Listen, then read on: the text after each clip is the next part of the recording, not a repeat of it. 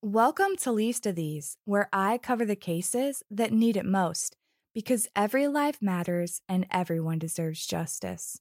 I'm your host, Leah D. Today, I'll be bringing you part 11 of the case of serial killer Willie Pickton in Vancouver, Canada. Let's get right to it.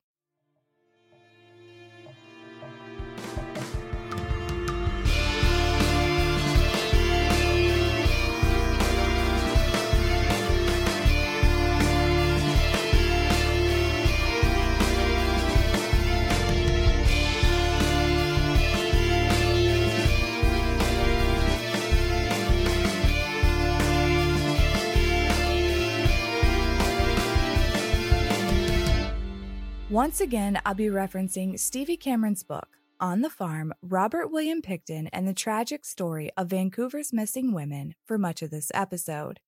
Investigative journalist/author Stevie Cameron covered the Pickton case extensively. I can't recommend enough that you pick up a copy of her book.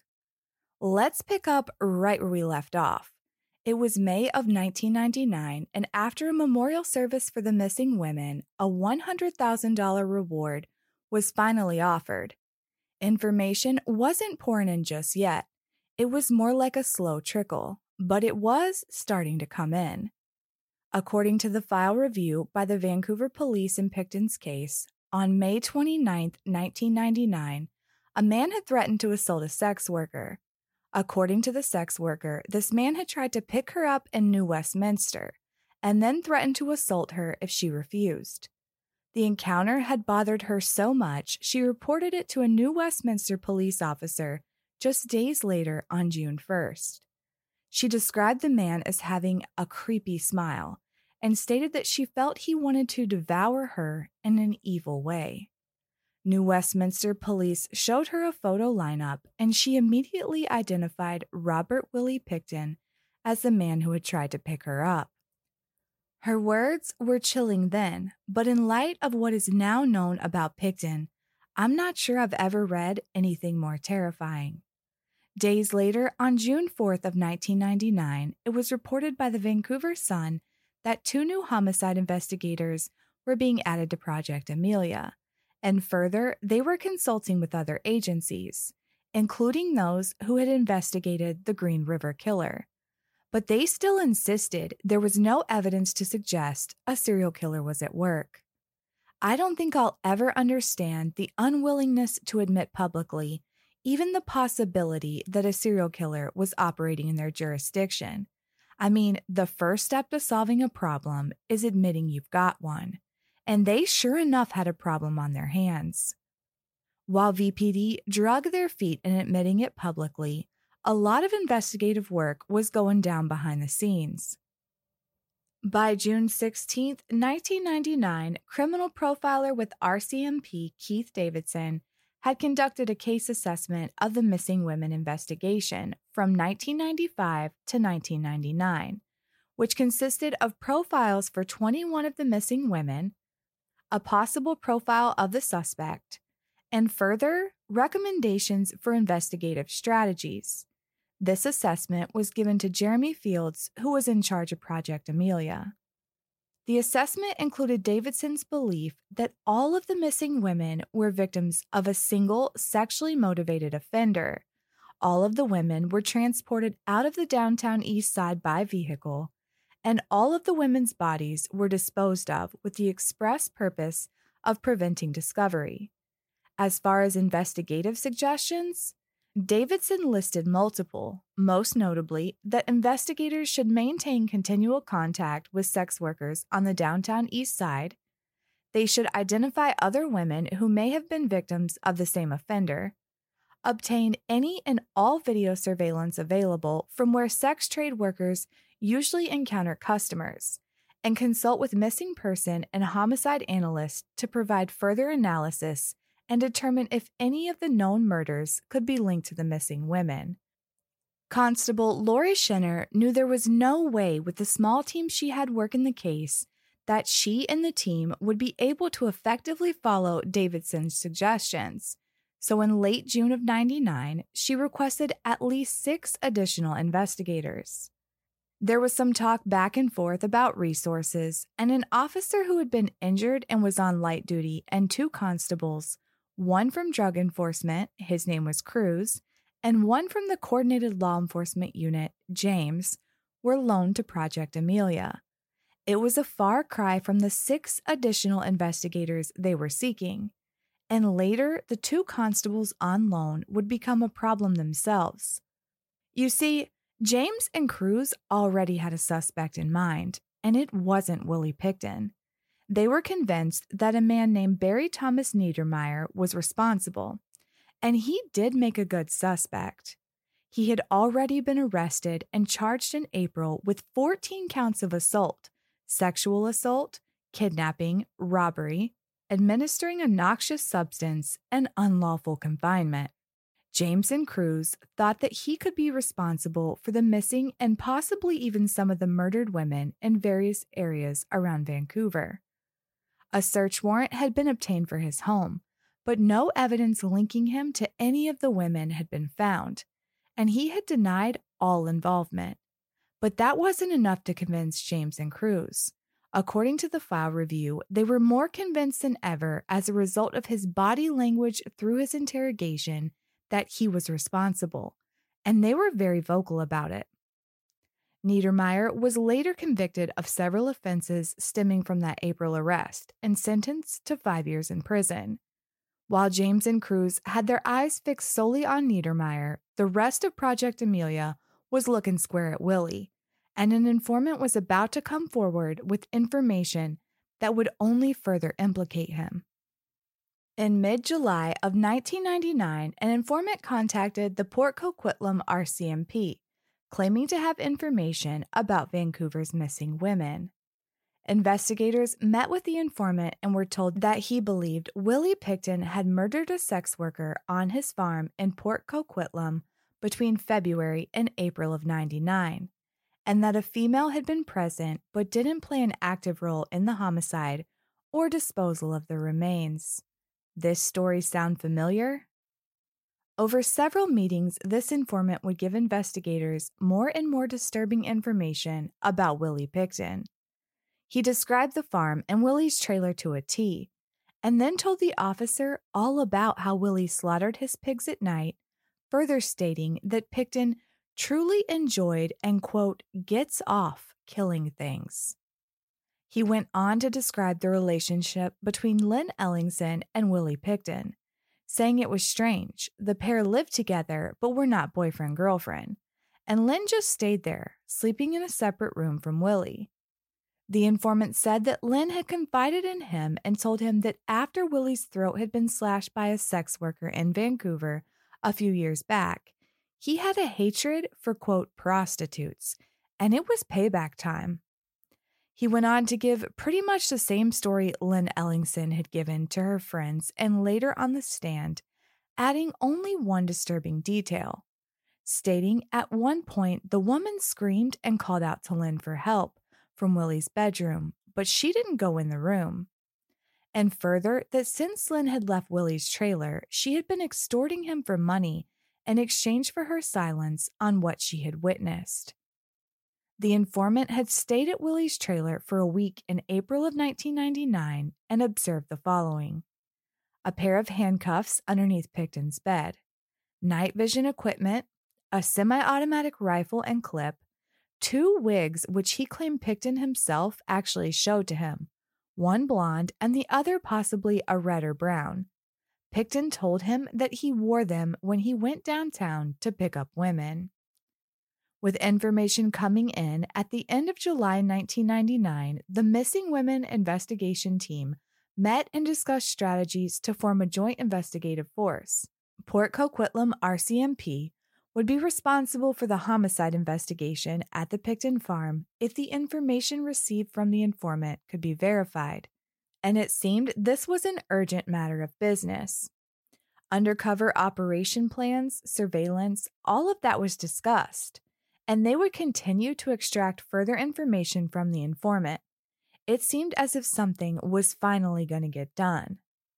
Surveillance was set up, and between VPD and RCMP, someone was pretty much constantly watching Willie. Investigators with Project Amelia began collecting DNA, fingerprints, and dental records of the women living in the downtown East Side. In the event that their bodies were found, they could be identified. Can you imagine lining up to give your DNA just in case you were to disappear like so many of their friends had vanished before them? That was the current situation for the women of the downtown East Side. Investigators had another conversation with their informant on July 30th, 1999, at the Port Coquitlam RCMP detachment. Some information was followed up on and clarified, and new details emerged. The informant disclosed that during his stay on the farm, cockfights were taking place in one of the barns. During the summer, every weekend, and once a month during the rest of the year. Upwards of 40 people would come to place bets on any given night. He noted that Pickton often stayed up well into the night, sometimes going for late-night walks, and he would slaughter pigs right before going to bed. And then not shower, because remember, he was terrified of showering, and climb his crusty ass right in the bed. That was disgusting enough, but perhaps the most disturbing information to come out of this particular meeting was when the informant described eating a meal Willie Pickton had served him. He claimed the meat came from what he referred to as a special freezer on the farm.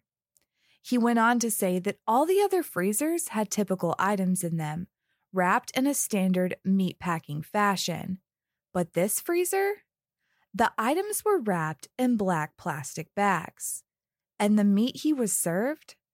He said it was light in color and very stringy.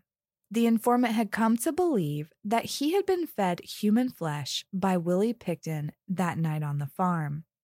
Of course, all of this information led investigators back to question Lynn Ellingson again.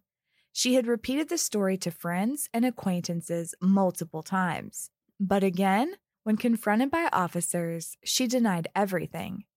Time ticked on and everything was relatively quiet. There was an obvious slowdown in the pattern of how many women were vanishing. Investigators were still talking to their informant and watching Willie Pickton. But that surveillance would soon come to an abrupt end. According to the file review on August 6, 1999, while police were tailing Willie, he picked up a female child from her residence and took her to the local KFC restaurant. Officers observed Pickton tickling the child in his vehicle. This was obviously extremely concerning, so an RCMP officer stopped Willie to question him. He said that there was an anonymous complaint. Pickton and the child were separated, and the minor was interviewed alone. She told the officer that Willie was a good friend of her mother's and denied that anything inappropriate was going on. The officer advised Willie to take the little girl home, and he agreed. However, that's not what he did. Instead, he was heading in the direction of his own home. Police stopped him again when he got too close for comfort to the Pickton farm. Willie was clearly agitated, but the officer calmed him down and took the child home to her mother. When the officer returned the child, the mother stated that she, quote, was not the least concerned with the child's safety, and relayed that maybe the police should concern themselves with real crime. The mother of the child was none other than Gina Houston. There's a clip of Gina Houston that can be seen on the documentary The Pig Farmer, in which she recounts just how close Willie and her minor daughter were. She's sitting there in her home holding several stuffed animals. She claims Willie bought her daughter when she was a child. She talks about Willie's childlike spirit and how he always bought stuffed animals for her children. She picks up a yellow bear wearing a t-shirt that was a gift from Willie Pickton. Gina fondly remembers when it had a voice box and laughed as she said the bear's chuckle sounded just like Willie's, and that her daughter affectionately referred to it as her Willie bear. She then goes on to show another gift from Willie, a pink stuffed pig. She laughs again as she squeezes, and it makes pig noises. This documentary was filmed after Willie Pickton's conviction, after all the details about the brutal murder of 49 women. And this bitch is over here giggling about stuffed animals her children received as gifts from a known serial killer. I mean, honestly, read the room, Gina. Anyhow, the surveillance was a bust. Officers were sure that Willie now knew they had been following him, so they backed off. Investigators focused their attention on getting more information out of the informant. And on August 10th, 1999, he disclosed a new detail.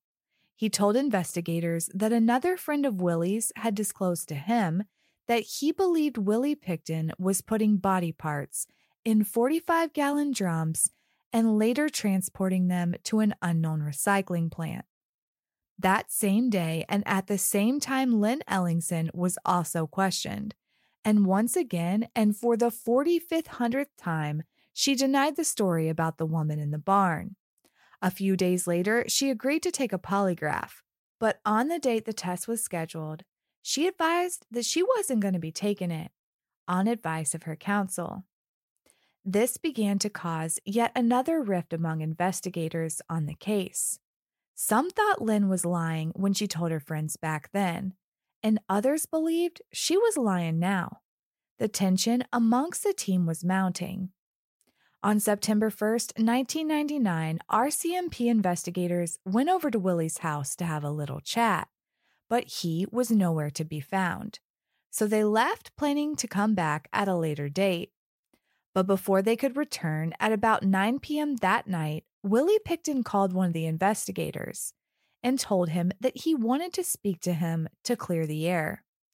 Arrangements were made for the next day, but when investigators called him back that following morning, he said he wasn't available and would meet later that night. But the investigator wasn't available that night, and so they played this game until September 22nd. Yeah, a whole 21 days later. It was then that Pickton agreed to do an interview in his trailer, but investigators said it had to take place at the RCMP office. Willie asked the investigator to call his brother to make the arrangements. When they spoke to Dave Pickton, he advised that the weather was too good to do an interview that day, and they should wait until a rainy day, because he and Willie needed to take advantage of the dry weather. Willie Pickton literally invited investigators into his home where claims had already been made that women's clothing, IDs, and personal items were all over the place.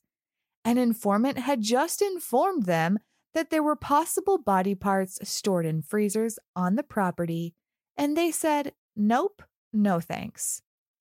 Let that sink in for just a moment before I piss you off further.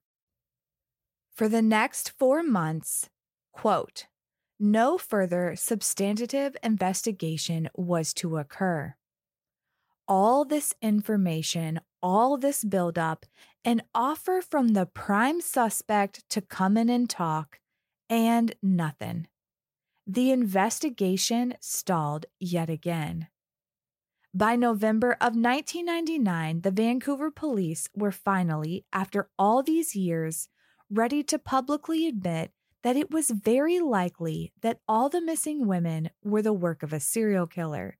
Media spokesperson Ann Drennan, who had been so adamant in the past that there was zero evidence of a serial killer, was quoted in Elm Street magazine saying, "The police now realized that there were too many missing women for it to be a coincidence, and acknowledged that there could be one or more serial killers."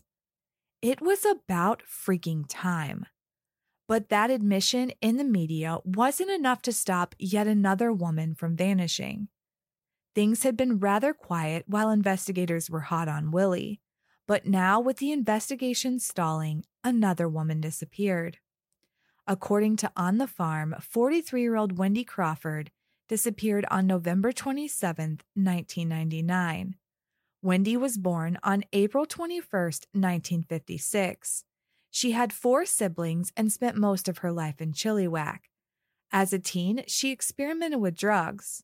She had 2 children at a young age, a son and a daughter, and struggled to make ends meet as a single mom with debilitating illnesses.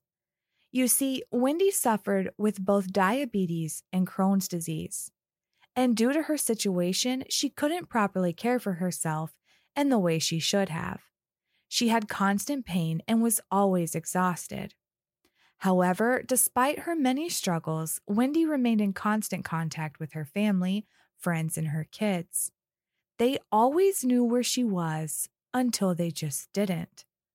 The circumstances surrounding the disappearance of Wendy Crawford aren't well documented, short of an account from a teenage neighbor that was posted in a note online and documented and on the farm. According to the neighbor, she last saw Wendy while she was on the porch grabbing a leash so she could take her dog and check the mail. She watched as Wendy got into a truck with what she described as an ugly-looking man. After the truck pulled away, she never saw Wendy again. But she did witness multiple nurses coming to Wendy's trailer. Due to Wendy's health struggles, she needed medication. The caregivers were there to check on Wendy and provide her with her medicine.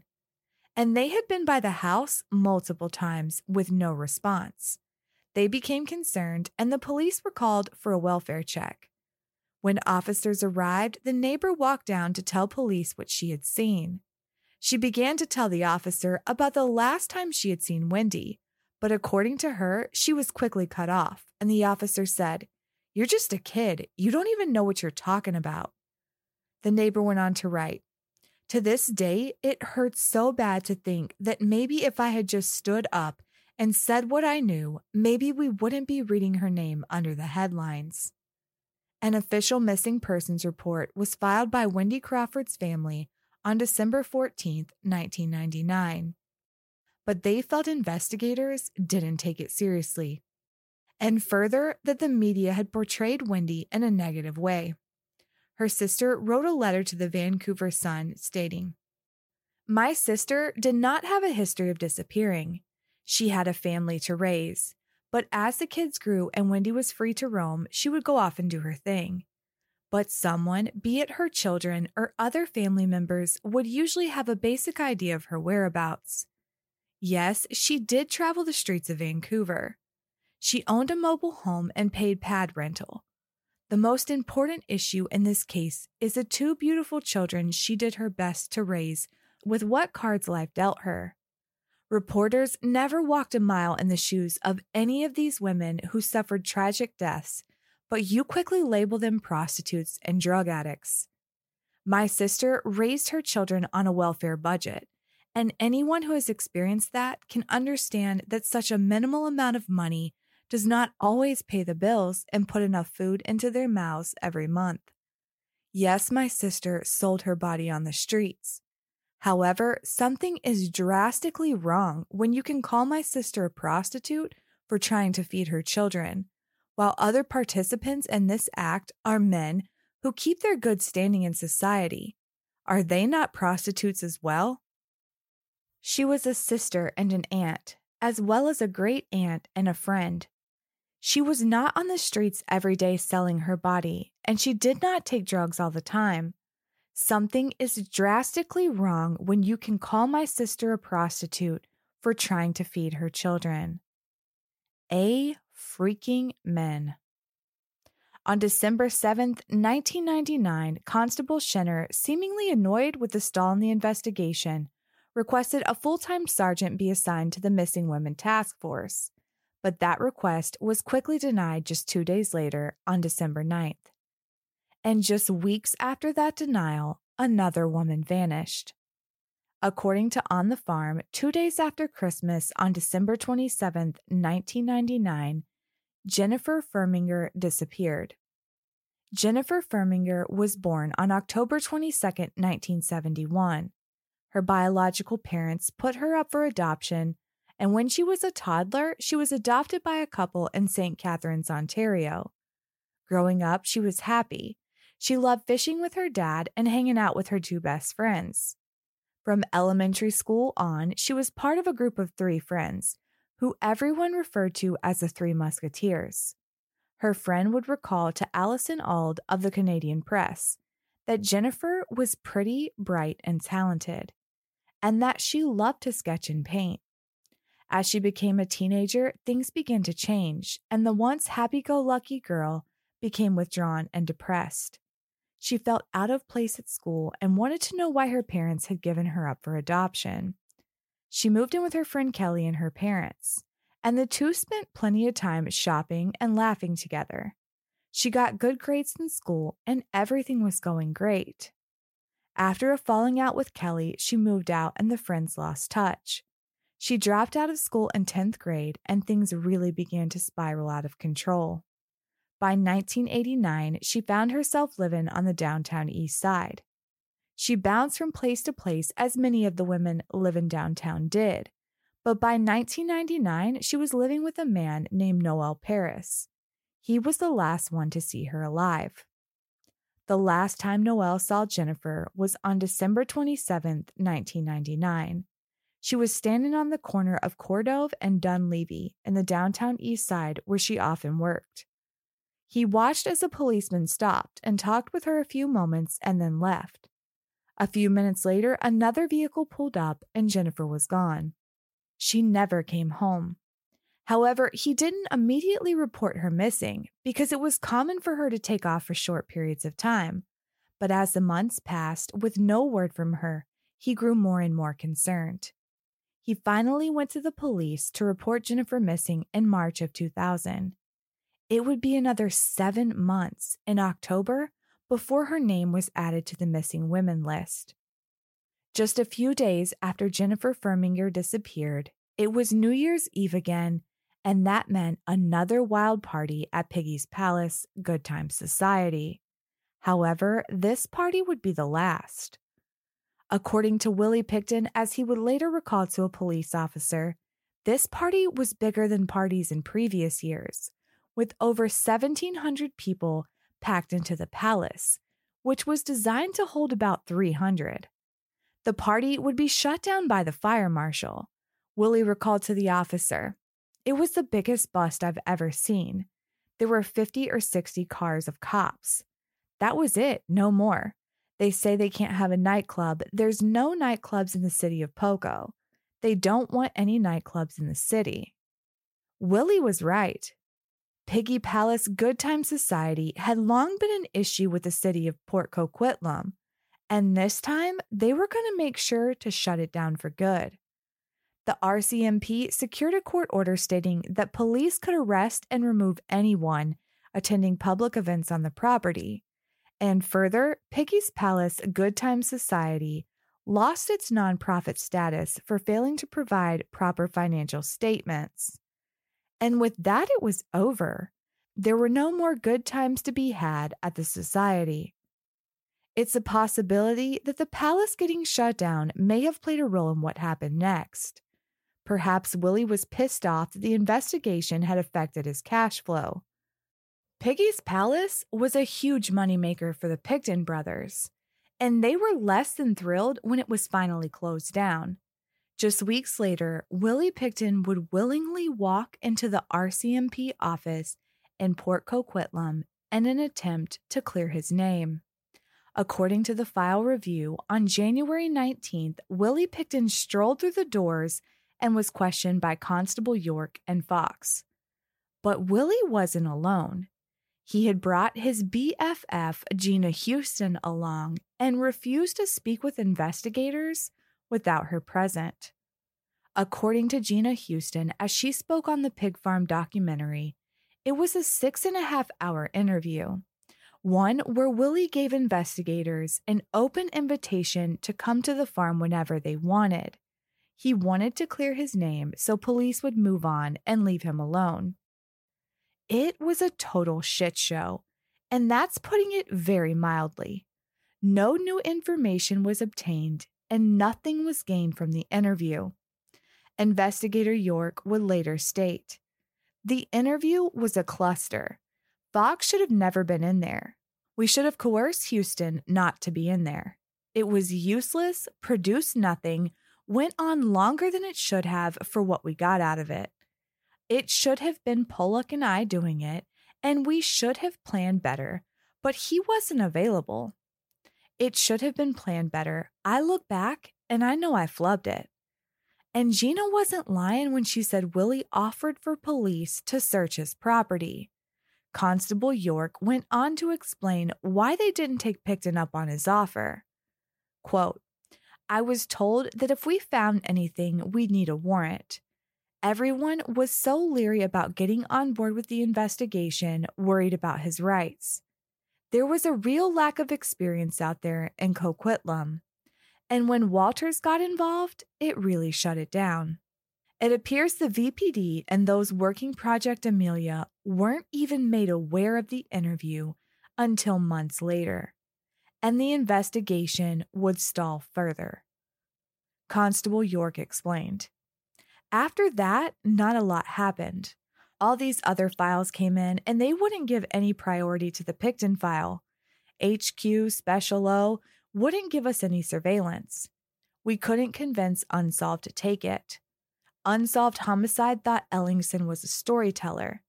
We believed her information because the average person doesn't know human fat is yellow. There was the Anderson thing. There were too many loose ends. The important thing was the Anderson case that never went forward. The info from Lepine's informant that the average person couldn't know, women's IDs and personal belongings from other females there in Pickton's place. I think the biggest problem was that Walters convinced the polygraph guy that Ellingson was a big storyteller, but there were too many things that Ellingson knew about. That he would wear a wig, that he would use her or Houston to get women into cars because they wouldn't get in the car otherwise.